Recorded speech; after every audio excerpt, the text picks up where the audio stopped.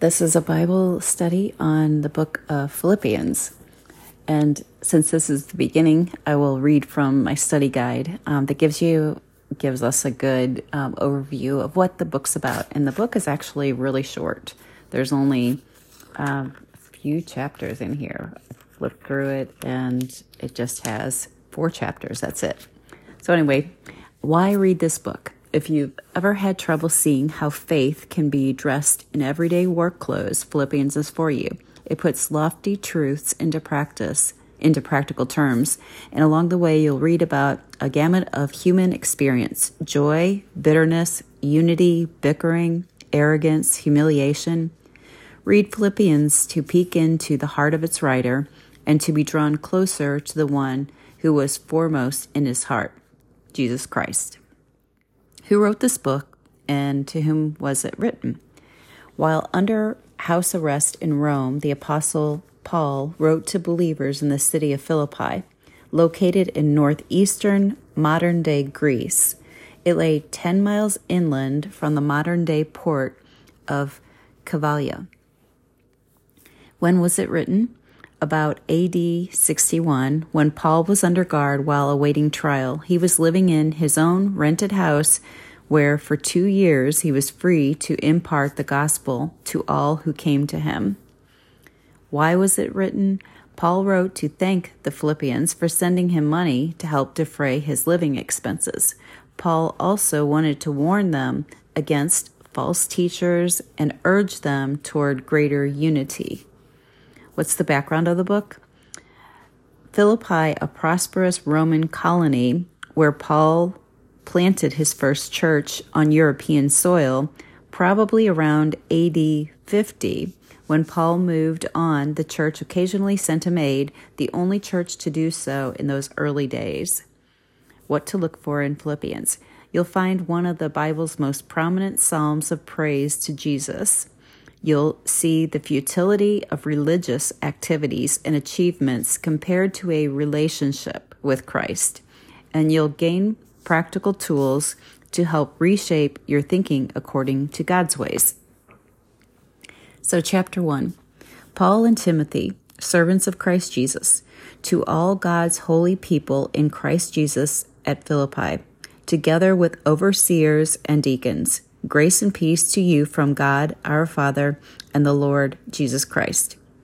I thank my God every time I remember you. In all my prayers for all of you, I always pray with joy because of your partnership in the gospel from the first day until now, being confident of this, that he who began a good work in you will carry it on to completion until the day of Christ Jesus. That was the first part that I underlined, was that first sentence, actually verse 6, where it says that he who began a good work in you will carry it on to completion until the day of Jesus Christ, or Christ Jesus. This, to me, signifies the Holy Spirit. The Holy Spirit who begins work in people once they are believers and will carry them through on to the completion until the day of Jesus' return, when people, both living and those who have passed on, who were in Christ when they passed on, will rise from the dead to be with Jesus. Going back to Scripture, it is right for me to feel this way about all of you, since I have you in my heart, and whether I am in chains or defending and confirming the gospel, all of you share in God's grace with me. God can testify how I long for all of you with the affection of Christ Jesus. And this is my prayer, that your love may abound more and more in knowledge and depth of insight, so you may be able to discern what is best and may be pure and blameless for the day of Christ, filled with the fruit of righteousness that comes through Jesus Christ to the glory and praise of God. So there's a lot just in those couple of sentences too. It's about discerning what is best, and so that we can be pure and blameless on the day of Christ. So living the way that Christ wants us to be when he returns, and that preparation, that we keep that in the forefront of our mind of how we are living today, and are we living the way we'd want to be living when Christ returns? That's a good question for all of us to ask every day. Getting back to scripture. Now, I want you to know, brothers and sisters, that what has happened to me has actually served to advance the gospel. As a result, it has become clear throughout the whole palace guard and everyone that I am in chains for Christ. So even Paul's imprisonment was letting everybody know why he was in prison. So that was actually helping to advance the gospel about Jesus Christ. Well, who is Jesus? Why is he in jail because of him? What happened? And so that gives people the opportunity, I imagine, back at that time, to talk more about it. And because of my chains, most of the brothers and sisters have become confident in the Lord and dare all the more to proclaim the gospel without fear. I think Paul was a great example to people back in the day and also to us about what he was willing to suffer because of what had happened between him and Jesus, actually. And separately from this, I was reading the book of Acts, which we will get to, but it's in Acts chapter 9 about Paul's conversion. Well, he was Saul at the time. And just that he was, heading from Damascus, and he had been persecuting Christians, the believers, because he was not a believer. He was from the tribe of Benjamin, I believe. And he believed in God, but he didn't view Jesus as the Messiah. And just like anyone who was back in that time that didn't believe that Jesus was the Messiah, they're still waiting for Jesus to be the Messiah. But Saul also was blind, and he was spiritually blind. And if you read Acts chapter 9, you'll see that, he was blind to the fact that Jesus was the Messiah. But then Jesus appeared to him in a vision, and it was something where the lights around him just flashed, and I think he was riding a horse, or at least that's maybe what I saw, but he fell after this light flashed around him, and there were other men that were with him, and they saw that, and they heard the sound, but they didn't see the vision. But Paul, who was Saul at the time, said he saw Jesus, and Jesus introduced himself and said, "Why are you persecuting me? And I'm Jesus." And so that was a life-changing event. So after that happened, when Paul opened his eyes, he could not see, but Jesus gave him instructions and told him to go back into this town, and I don't know if I got that far yet, but he was so he was supposed to go back to Damascus, I believe, and at the same time that Paul was praying, so they led him back to Damascus. He couldn't see. They led him back, and then when he got there, he was praying, and for 3 days he couldn't see. And I also think that was symbolic because Jesus, after he was crucified, he was raised 3 days later. And then there's also a verse in Hosea, too, that the prophet that talks about after 2 days he will revive us, and on the third day we will rise. And so I think there's a lot of significance in these 3 days. Paul was in 3 days of blindness, and then his sight was restored, but it didn't just happen like after 3 days. It didn't just pop, his eyes are good again. God had went to Ananias in a vision and told Ananias, "Paul's praying right now, and I want you to go to him," and gave Ananias details about what he was supposed to do. So Ananias goes to Paul and tells him that he saw in this vision. In the meantime, Paul's having a vision of a man named Ananias laying his hands on him and restoring his sight.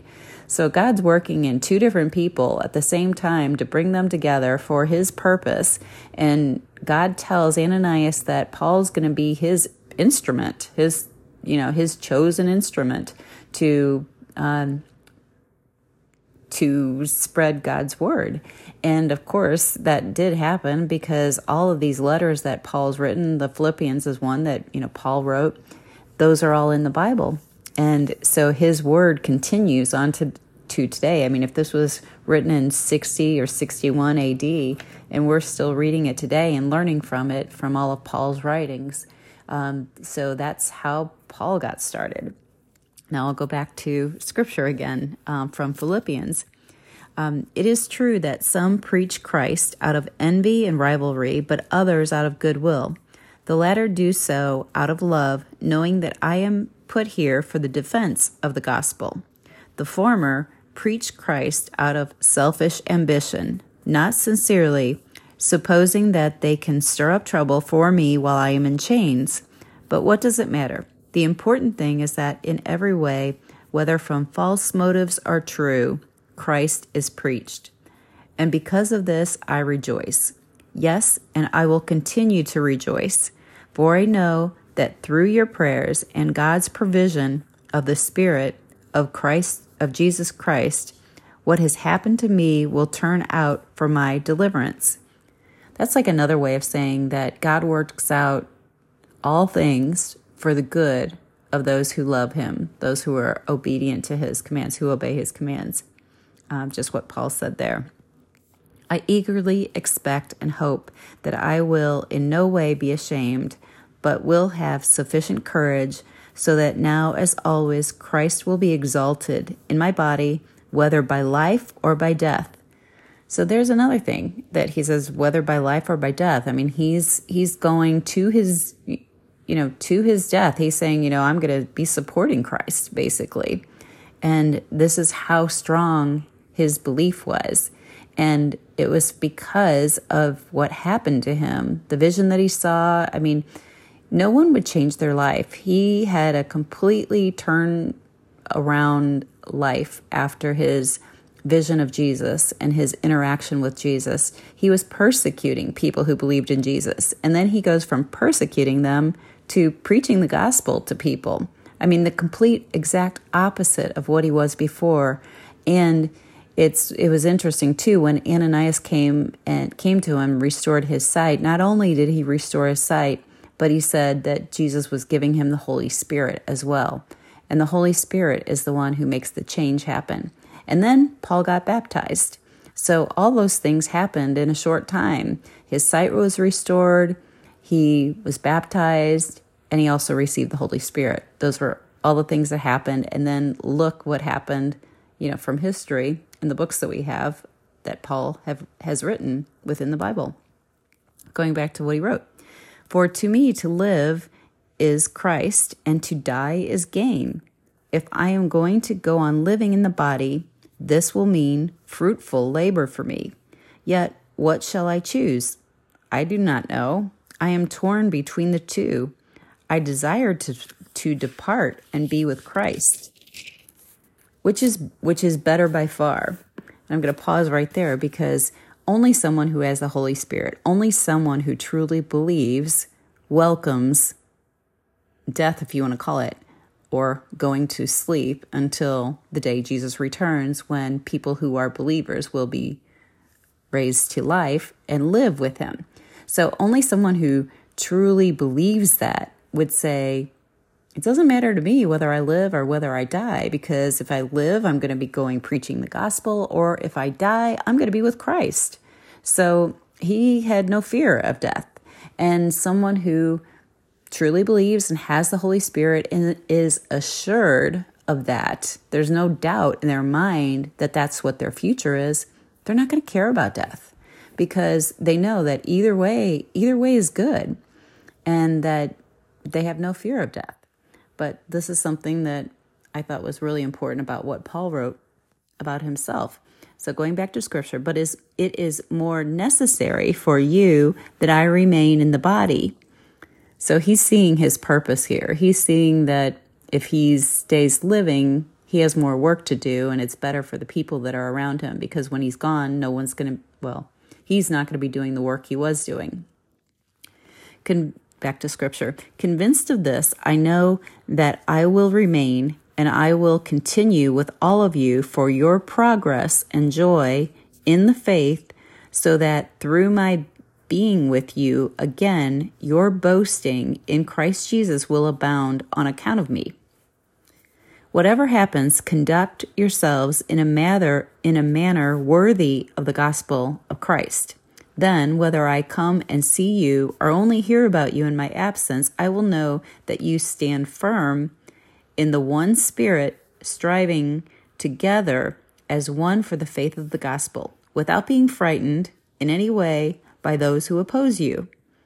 It is a sign to them that they will be destroyed, but that you will be saved, and that by God. Or he said, this is a sign to them that they will be destroyed, but that you will be saved, and that by God. Saved by God. For it has been granted to you on behalf of Christ not only to believe in him, but also to suffer for him.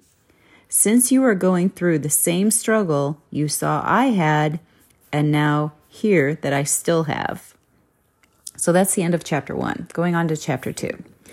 Therefore, if you have any encouragement from being united with Christ, if any comfort from his love, if any common sharing in the Spirit, if any tenderness, compassion, then make my joy complete by being like-minded, having the same love, being one in spirit and one in mind.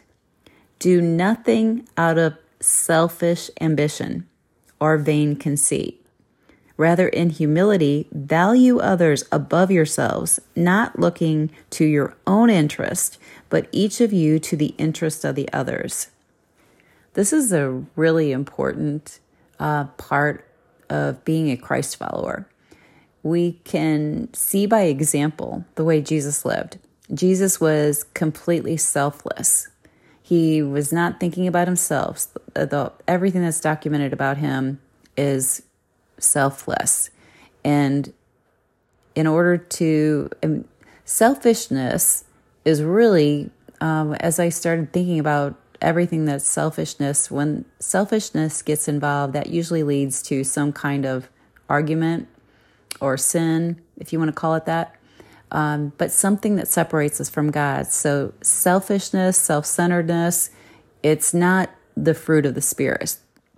The fruit of the Spirit is selflessness and not being selfish.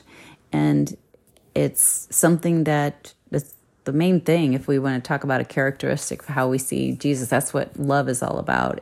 Love is being selfless, putting others before yourself. And we live in a society and a world that is very opposite focused of that. And that's why we have all the chaos that we do, because that's the message that we're getting throughout the world of how we're supposed to live.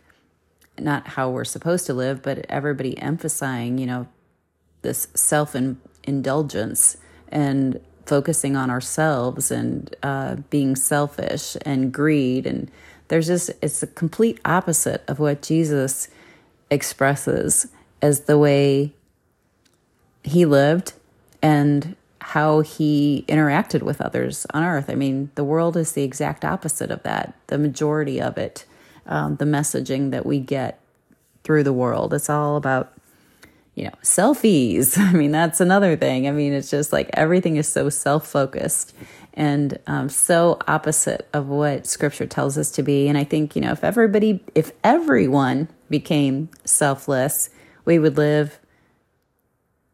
That's pretty much what God's kingdom is going to be like.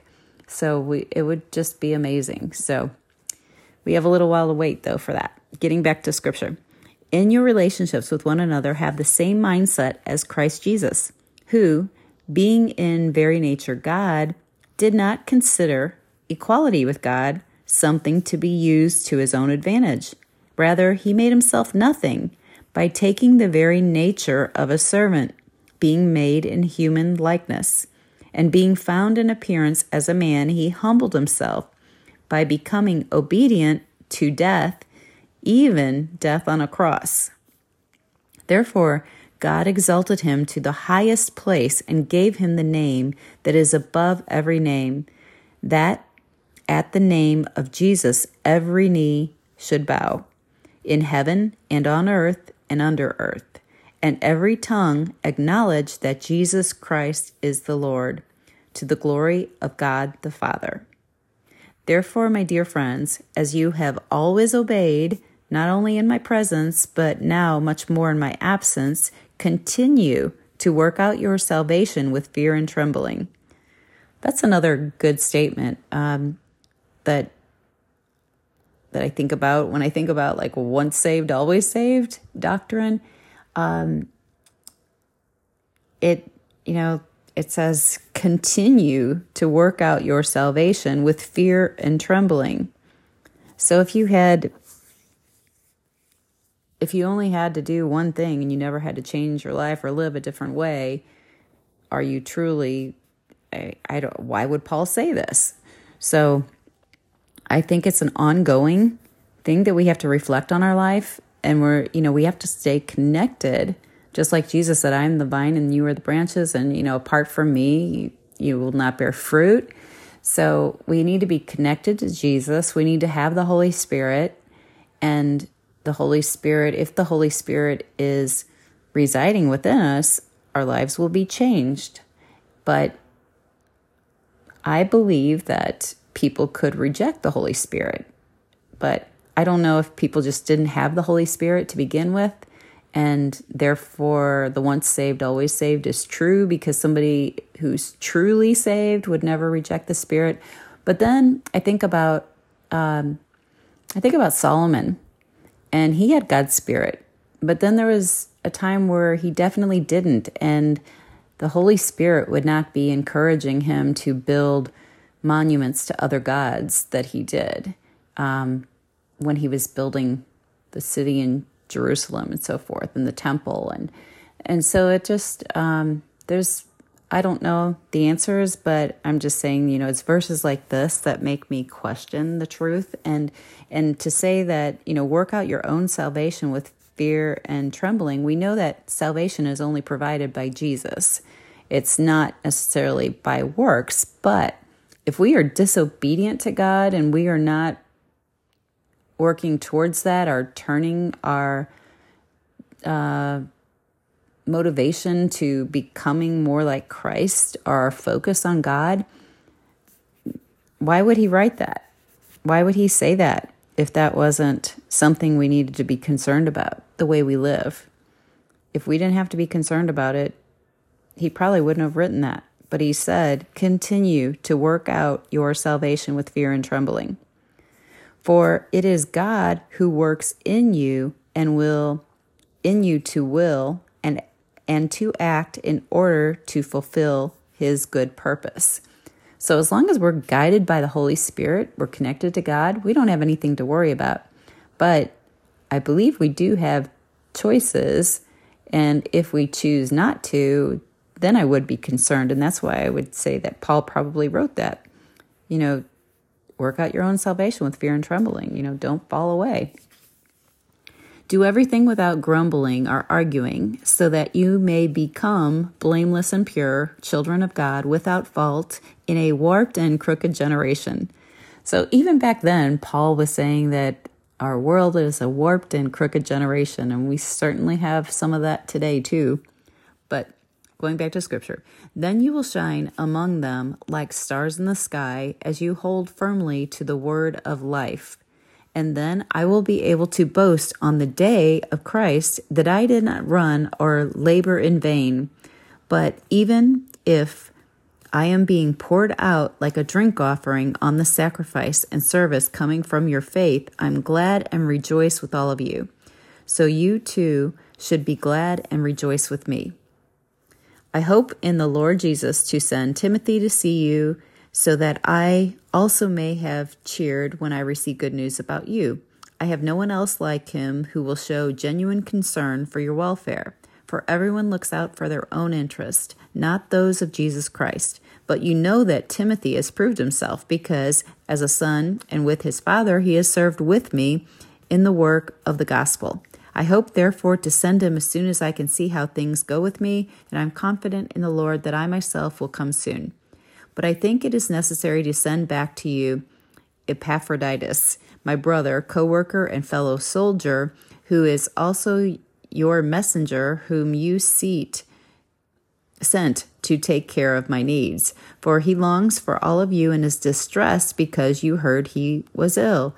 Indeed, he was ill and almost died, but God had mercy on him, and not on him only, but also on me, to spare me sorrow upon sorrow.